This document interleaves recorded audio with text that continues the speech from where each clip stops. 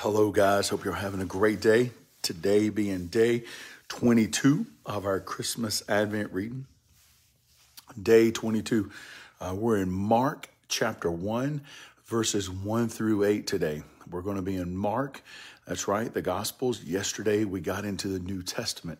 Today, we will be in day 2 of the New Testament readings. Remember, we spent 20 days just walking through the Old Testament scriptures. And now here on day 22, the title for today is The Voice Crying in the Wilderness. The Voice Crying in the Wilderness. And like I said, Mark chapter 1, verses 1 through 8. So let's do our Bible reading, and then we'll jump into that of our Christmas Advent reading today. So here we go. The beginning of the gospel of Jesus Christ, the Son of God, as it is written in Isaiah the prophet, "Behold, I send my messenger before your face, who will prepare your way, the voice of one crying in the wilderness. Prepare the way of the Lord, make his paths straight." John appeared baptizing in the wilderness and proclaiming a baptism of repentance for the forgiveness of sins. And all the country of Judea and all Jerusalem were going out to him and were being baptized by him in the river Jordan, confessing their sins. Now John was clothed with camel's hair and wore a leather belt around his waist and ate locust and wild honey. And he preached, saying, After me comes he who is mightier than I, the strap of whose sandals I am not worthy to stoop down and untie. I have baptized you with water, but he will baptize you with the Holy Spirit. Intersecting roads.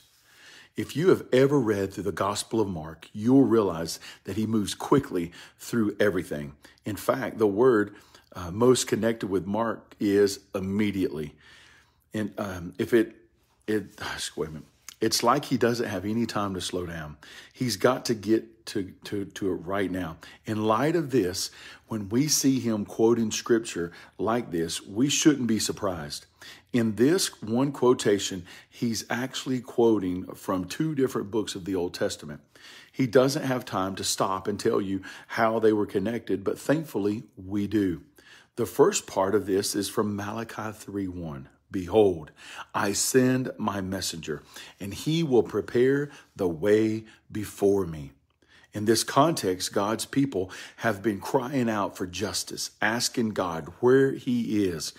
God replies by telling them that he will come and he will bring justice with him. And so that they can be certain, he lets them know that he will send his messenger first.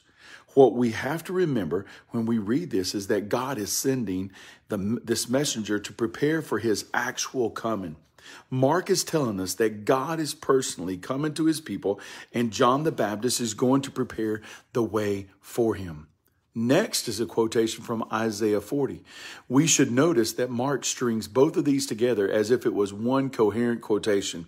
He is telling us that Malachi and Isaiah were talking about the same thing. So what's happening in Isaiah? A voice cries, "In the wilderness, prepare the way of the Lord. Make straight in the desert a highway for our God." In Isaiah, the context is pretty similar.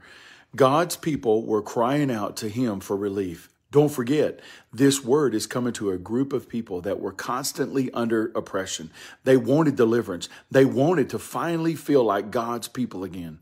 Isaiah 40 is a word from God to his people. He tells Isaiah to speak gently to them, to give them comfort. But why should they be comforted? They should be comforted because they are God's chosen people, loved by God.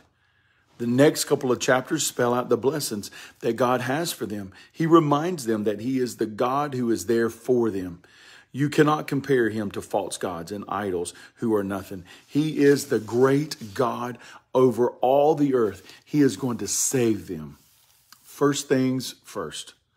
God wanted his people to know that he was coming to be with them. But first, he was going to send someone to prepare the way. Look and see what Mark is saying here. He is telling us that Jesus is God. Don't miss that. God promised to come, and he came. And just so we are clear who Jesus is, God has sent us a messenger to come before him to make way for him. Now that we are clear with all the players, what are we supposed to prepare for?